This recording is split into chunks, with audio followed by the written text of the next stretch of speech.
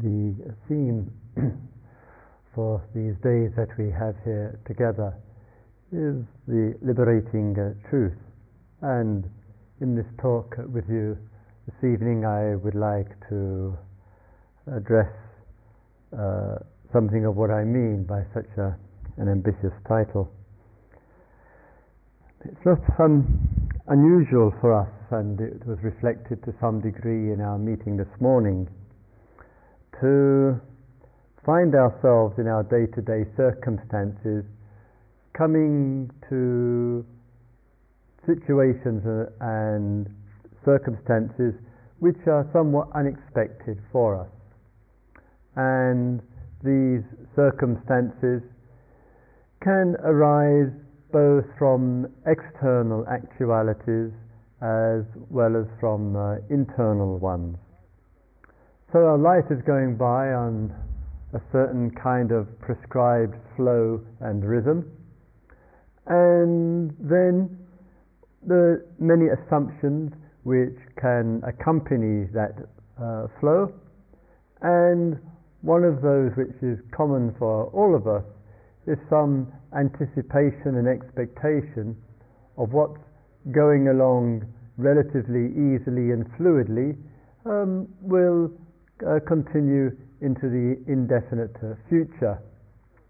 And though thoughts might arise from time to time that may not be the case, but the assumption and the strength of it has much more potency and impact than the actual occasional thought which says, well, things could change, it might not be like this next week, next month, or next year. And so with the assumption weaving its way into the everyday circumstances of life, it can be accompanied in the way that I just referred to with regard to pleasantness. Things are flowing along reasonably well, going along in accord, and one assumes that's how it will be. And the same assumption also and equally can go along with regard to the unpleasant experiences of life as well. And therefore, if not the fear, sometimes the dread of wondering how long will it be like this, how long will it go on like this, and the wanting of something to be over. Both, there's a movement in time from past to present. It's got a potency to it, and the very potency of it pushes us into thinking with regard to future. That can be with hope on one side, and it can be fear with the other. And we tend to imagine and believe in ourselves that push of the past in time onto the present, and the thoughts about the future with hope or with fear are independent, objective, realistic kind of thoughts. How do we know that? Who would be so bold as to say that? Perhaps the thoughts which come out in terms of the future are actually born out of the pressure. They're not a statement of it. They're not an independent view, oh, this is like this, therefore it will probably continue like this. It's just that the very thought charged with hope and fear is a product of the time, is a product of one's history and circumstances, is an outcome of the impact that's having on us in our life in the present. And when something's got enough impact upon us, it will drive us into certain typical conditioned ways of thinking with regard to the future. And all of us have experienced this to varying degrees or other. And so we can say to ourselves with great enthusiasm, oh, I shouldn't keep thinking about the future. I shouldn't keep worrying about the future, or planning about it, or building up my hopes and projections about it. Mind can say this to itself with great philosophical conviction, and say it equally to others, and it seems the moment we stop saying that to ourselves, the old mind is back, and what's it back? It's back into projecting into the future, planning into the future. So our life can be like an influence of the past on the present. There is the future with a huge open space to it, and the mind in that open space of it can put anything into it. Anything. But so often, as I say, it's coming from the force of tendencies and circumstances. Nothing independent, objective about it.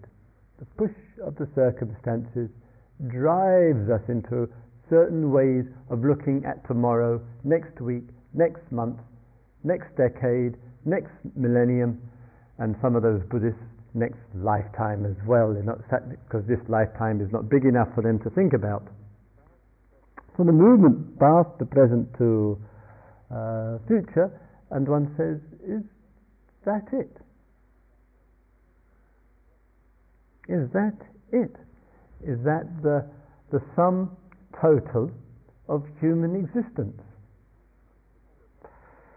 Well, for some it might be, and if it is, it's a great pity.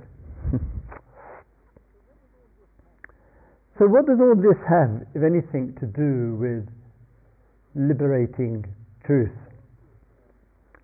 Truth is one of those,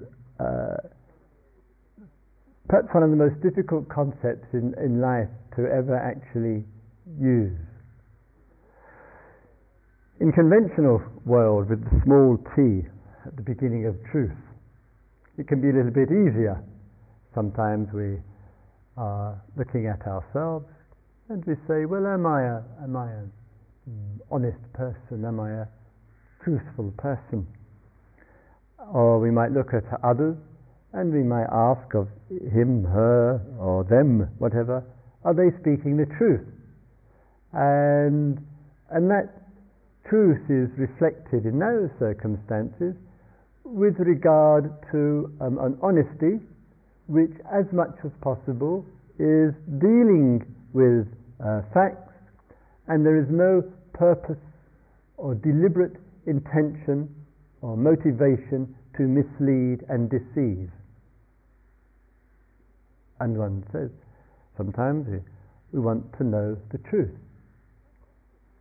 And quite often one hears, both from many circumstances which you and I would be familiar with, that a person may do something which we feel is unwise, unskillful, unacceptable, inappropriate, unfair, or whatever it might be. And there's the event of that, whatever it is, and the follow-up are lies, are deceptions, or whatever. And some people say, and say with concern and great conviction, it wasn't the event which was so upsetting and hurtful.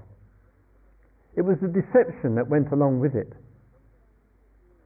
And there's sometimes that you and I, we protest, naturally and understandably, about the facts which affect us in our day-to-day life. But sometimes the more vigorous protest is about the deceptions which are involved. And that can occur at the personal level, in personal relationships, obviously, but also it can occur at the larger level. And a favorite target for that, of course, are our beloved politicians. And just when coming back from home, just a few minutes ago, after feeding my teenage daughter, it said that one of the ministers in our government has just resigned because of some new expose about his personal life. And part of the reason that he had resigned is because it was said that he has been one of the strong exponents of conservative values called the family life. And it's that there, what people do with their personal lives in government, I personally couldn't care too much about. I'm much more interested in what their policies are, which are dreadful enough. And so sometimes there is information which is given to us. There's all sorts of fears and anxieties there of being found out or making a mistake or whatever it might be. It lends itself to a deception, and one says, "You didn't tell me the truth." And we find ourselves understandably engaged in rebellion and protest about that. But we should be very careful in these areas of truth, this is conventional truth, of throwing our stone too harshly at others. This more humility on our own part in all of these things could be very helpful. Sometimes deception is also on a scale altogether, and what I've got is another scale altogether. And what I've got in mind at the moment are for all sorts of people, but especially young people, teenagers. They have to live under the deception. If you work hard at school, and if you get your GCSEs, and if you pass your examinations, and if you go to university, then when you leave, you will get a very paid job and you'll have a very good career. It's a tremendous deception when in this area of Devon, 24% in some of the areas of teenagers are out of work. They have been told, do this, do this, do this, do this, and get this, and get this. Hasn't made any difference. Still haven't got a job, and one finds rebellion going on the street. Why? They feel deceived. The system, the educators, the politicians haven't been truthful with them. And there are various people who can't get work because now they're overqualified. Oh, you won't want this job because you've got too many qualifications. After a few months or whatever, you'll feel dissatisfied and want to go on to somewhere else. And you say, oh, no, take no notice of my qualifications. I'm very happy to accept this job. So, personal deception, public deception, some rebellion that goes on. So, what's the truth? What is the truth? What is it to live with the truth? And sometimes when the truth comes in that form, conventional, everyday, human relationship, large or small, there, sometimes you and I not too interested to even hear that element of truth. We don't want to know. And we resist strongly. Somebody points something out to us. It can be harsh, it can be judgmental or critical, and there is a tremendous wave of reaction which comes from within. We attack back. Well, you say this about me, what about you? We get very defensive, we withdraw or whatever, and then after the heat or the withdrawal has gone out, there's a bit more coolness in the mind, and there's a bit more meditative reflection, and we might be saying, actually, there is some truth in it. What the feedback that has just come to me over that telephone call, or in that letter, or in that communication, or what I heard secondhand, actually, there may be something I need to hear. And so sometimes a clarity of mind in life is the ability to sort out the truth of the matter from our reaction.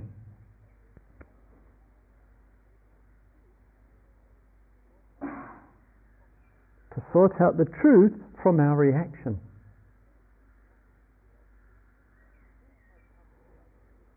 the truth might come to us, and some people's tendency on getting information back, feedback information, whatever it might be about ourselves in this case, or something which we are identified with,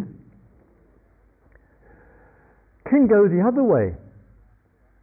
Somebody points something out to us, giving us some home truths, as they will say, and then we'll say, oh, they're right, they're absolutely right, I'm the terrible person, I really am awful, I'm useless, I'm hopeless, I'm no good, I don't know why I was born, it was a mistake in the cosmos, and this is the proof of it.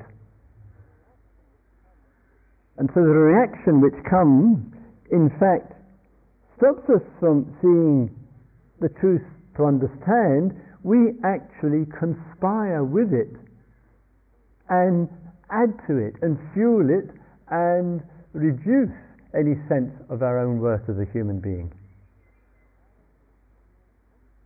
How are we in conventional world of listening and sorting out the truth which is clear and beneficial from reaction?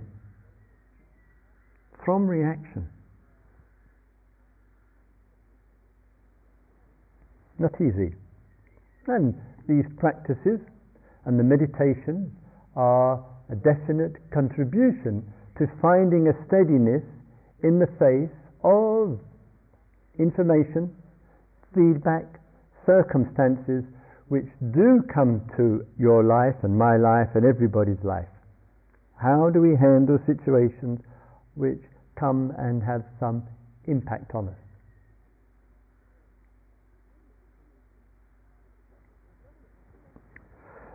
There's some information which we actually have a choice about hearing, and what I've got in mind here are life-threatening circumstances, or potentially.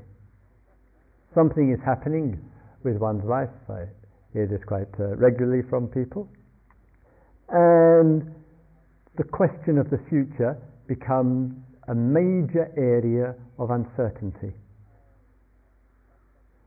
And thus some people will say, I honestly don't want to know. The person may have this which is wrong with them, or that, whatever, disease or virus or life-threatening circumstance or whatever, and the doctor, medical profession can say, well, as far as I know, you have 1 week, 1 month, 1 year left to live. It's an interpretation, it's a projection, or whatever. And some people can say, and do need to say, please don't inform me. I don't want to know, and I feel that's their right to be able to say, no, don't give me this information. Because sometimes the information can have such an explosive impact on the psyche and on the emotional life, and create so much distress that the person spends a tremendous amount of time trying to recover from the shock of one sentence which says, you have X amount of time to live.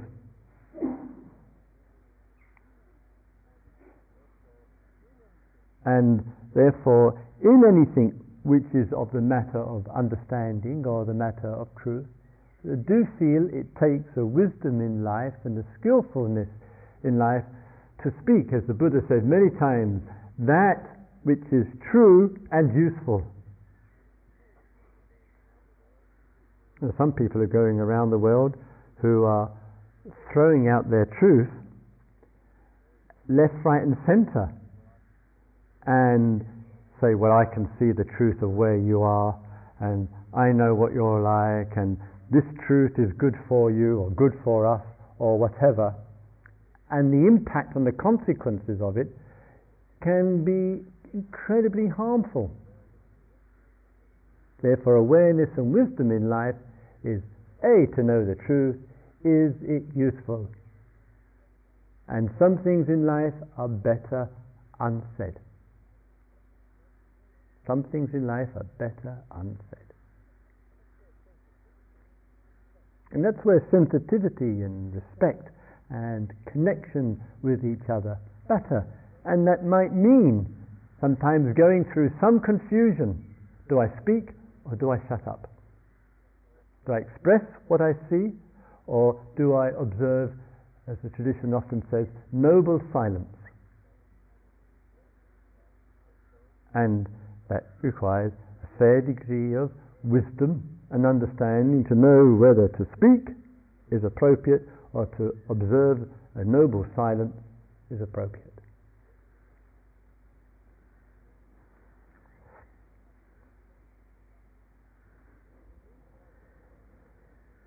In these kind of, what should we call them, circles, that's the right word, there's a lot of claimants around to truth. The very word T-R-U-T-H has a strong,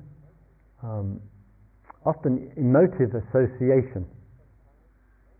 And sometimes in religious fields, in spiritual circles, in science, in theology, Buddhology, scholarship, philosophy, or whatever, there are numerous claimants to the truth, to having it, and once having it, organizing it, and spreading it.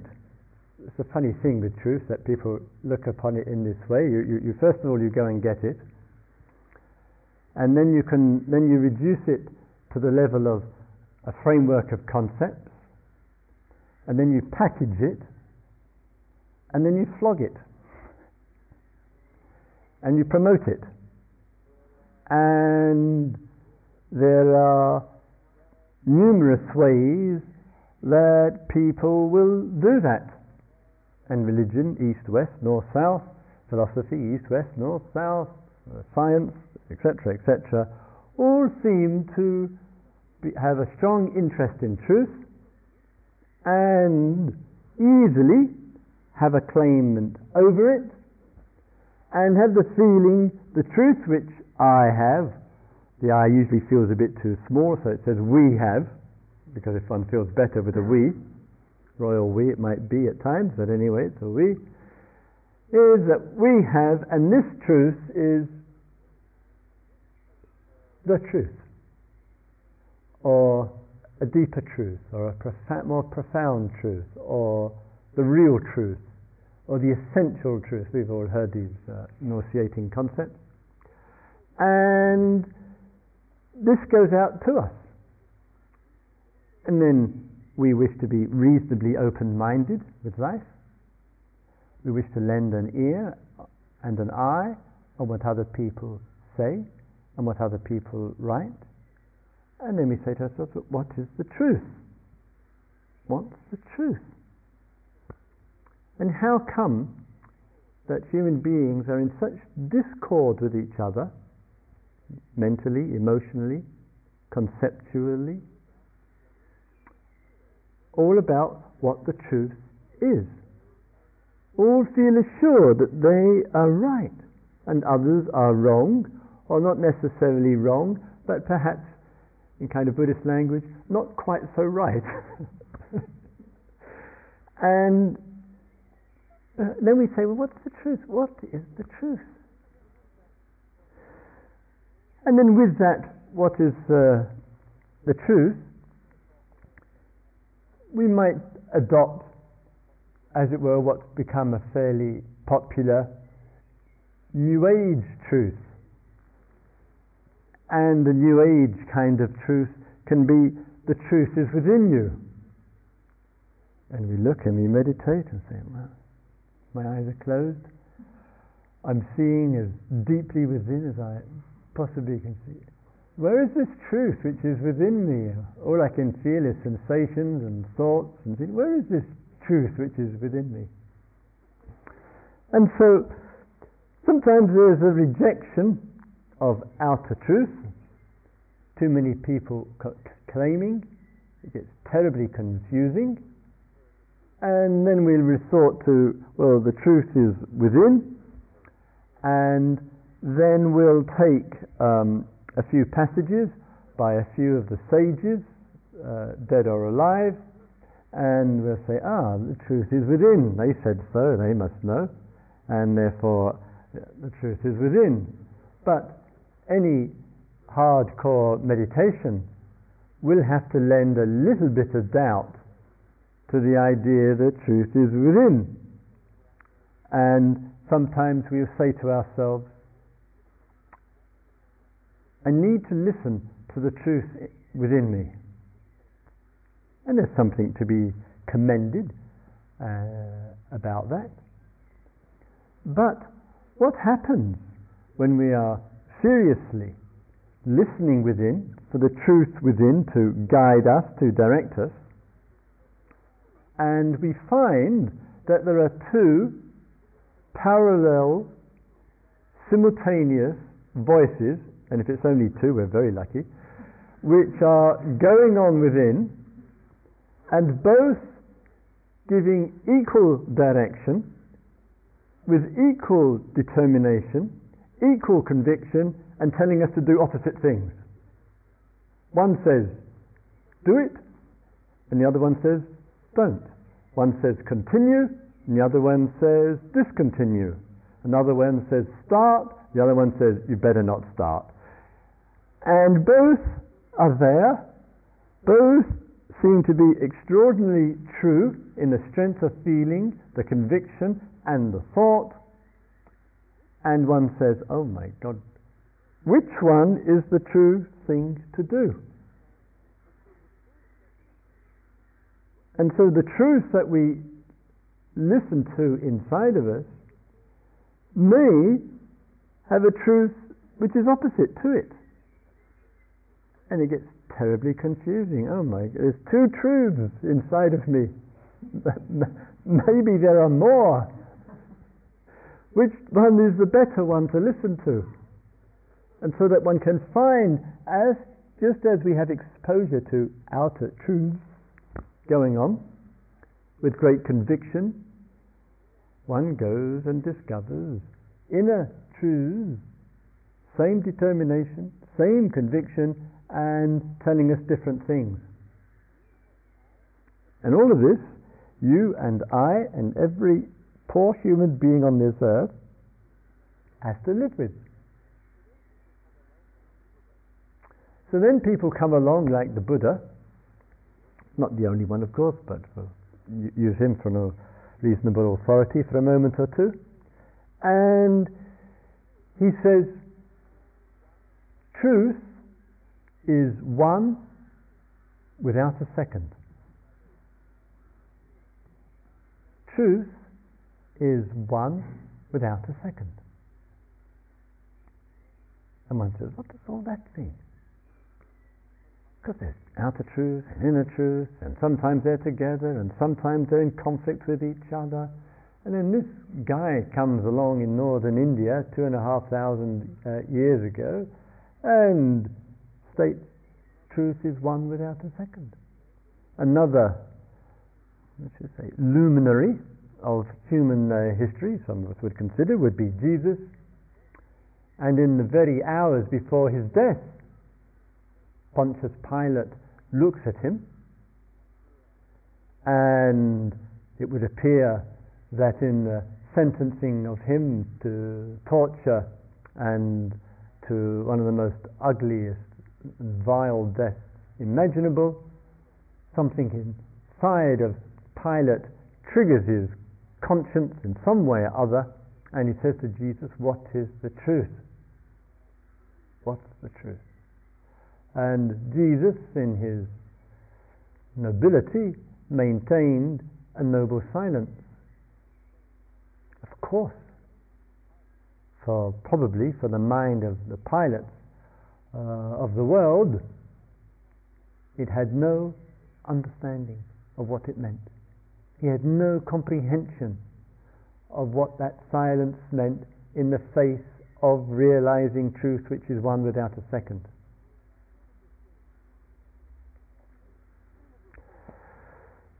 So see, all of this goes on. Conventional truth in its form of language and communication and what matters in life. There's truth sometimes which we can confuse with intuition, various strengths of feelings which arise in us, and we look to certain feelings, or what we might call intuitions at times, to confirm, to inform, to guide, to tell us, and that to be the truth.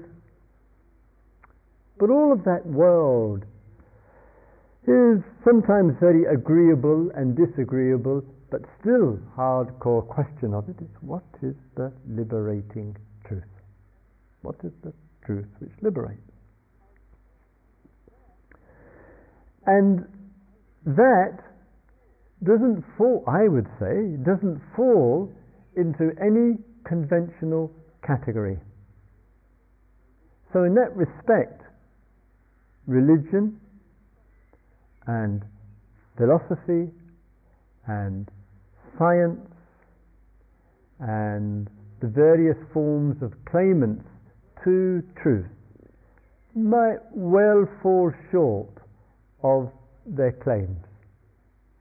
What one might say at best is that there is a legitimate and beneficial way of interpreting life. Hopefully, for all of us in our communications on this earth, that there is enough flexibility to have enough insight into ourselves that in our communications about life it isn't charged with egotism, with self, with arrogance and conceit.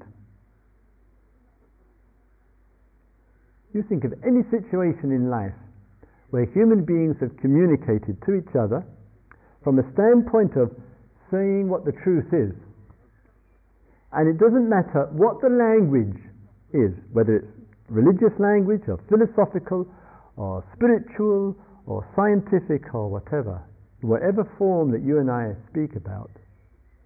It's not the language that matters, it's what goes with it. What is the attitude? What's the tone of voice? What's the arrogance? What's the conceit? What's the divisiveness that's going on with it? That matters as much, I would say, to any conscious and caring person as what is being spoken about.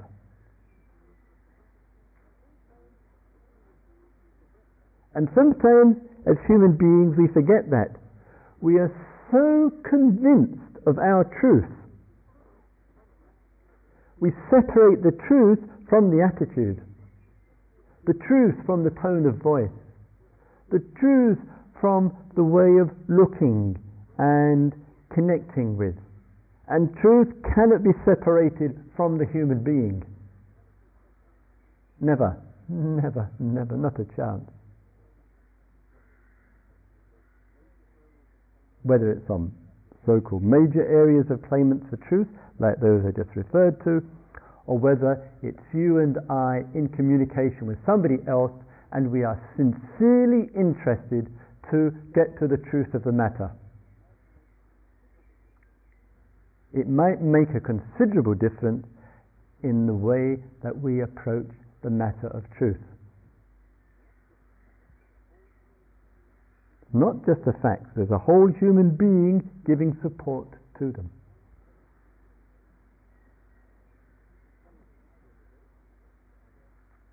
Some of you during the day, some of us, while we're sitting here in the silence of things, almost for sure, it'd be very unusual if it didn't happen, there in terms of something occurring during the days here which matters to you. And in that, the relationship to what matters is as important as what matters.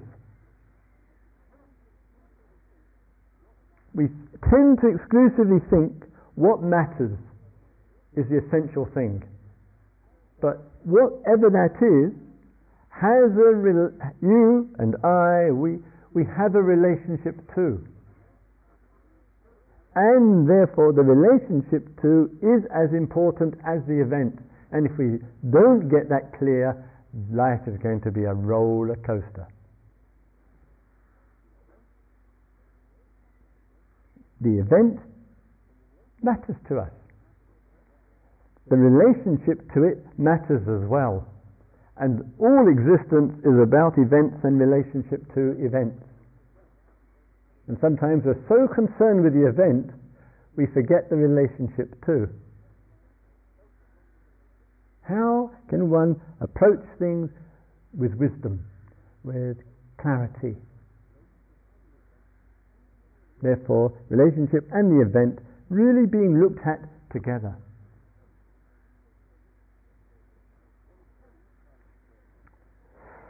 When it comes, I'll go, of course, as the days go by, we'll speak further. When it comes to liberating truth, it's the truth which makes a beneficial difference to one's existence. It's not to be packaged in some religious book or in some scientific doctrine or in some philosopher's mind or whatever. Truth is not to be restricted in such a way. So truth in the way of exploration here is that receptivity which at times in our life touches us and it makes an insightful difference to existence. Then one says, one can say here one has been touched with the truth. Of course at times truth comes and it can be hard to bear. We've been with somebody for 10, 20, 30 years and she or he says, well, thank you very much, but at the moment I'm finding the grass greener on the other side of the fence, metaphorically speaking and sometimes actually. And the truth can be hard to bear. So mind is affected by the circumstance. One says, the job is insecure. One doesn't know whether it will be here for next week or month or whatever. The bank account is empty, the health crisis is on, or whatever it might be that's impacting on you or my life. And it would seem the hard truth of life comes. And yet we know in the relationship to it, sometimes the truth which comes, a deep recognition and appreciation of it comes as well. Hopefully at the time. Hopefully quickly. In the listening to teachings in here, in the full group listening to others, it might be that in our receptivity and in our interest, something touches us which has noticeably a genuine, authentic benefit in our life which stays steady with us. It's the truth which liberates. And that might come through language. It might come through silence. It might come through an experience of oneness. It might come through a tiny event in the nature. It might come through a thought which suddenly registers something very profound and deep. So something which comes to us through eyes, ears, nose, tongue and touch, which comes to us through a communication, comes to us through nature, comes to us from within ourselves, and it reveals, it shows, it exposes, it provides insight, it wakes us up, this, in these teachings, is called the truth which liberates, the truth which awakens. That truth, not you, nor I, nor anybody can organize. Nobody can own truth, possess truth, and sell it. It's a disservice to the truth which is one without the second. And that truth is the truth which liberates. It is the truth which awakens. It is the truth which enlightens. It is the truth which uncovers and enables us to discover.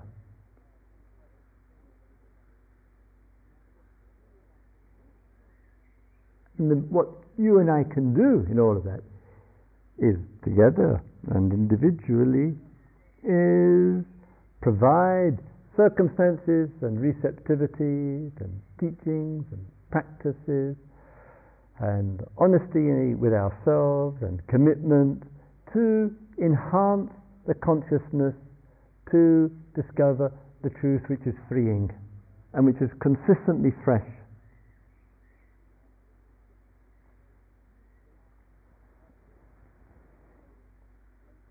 And perhaps in that we pay the greatest respect to life, the greatest respect to truth, in fact, because we don't deceive ourselves in thinking anybody's got it.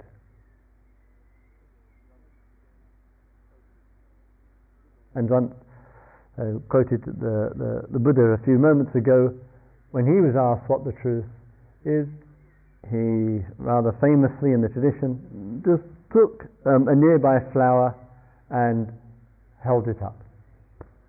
And the few listeners were rather confused and bemused, and those who understood well the great truth of what he was pointing at.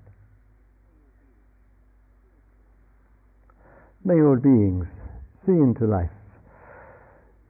May all beings live with the truth of things. May all beings be free. So let's have a couple of quiet minutes together, shall we please?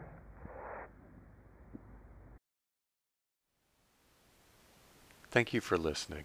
To learn how you can support the teachers and Dharma Seed, please visit dharmaseed.org/donate.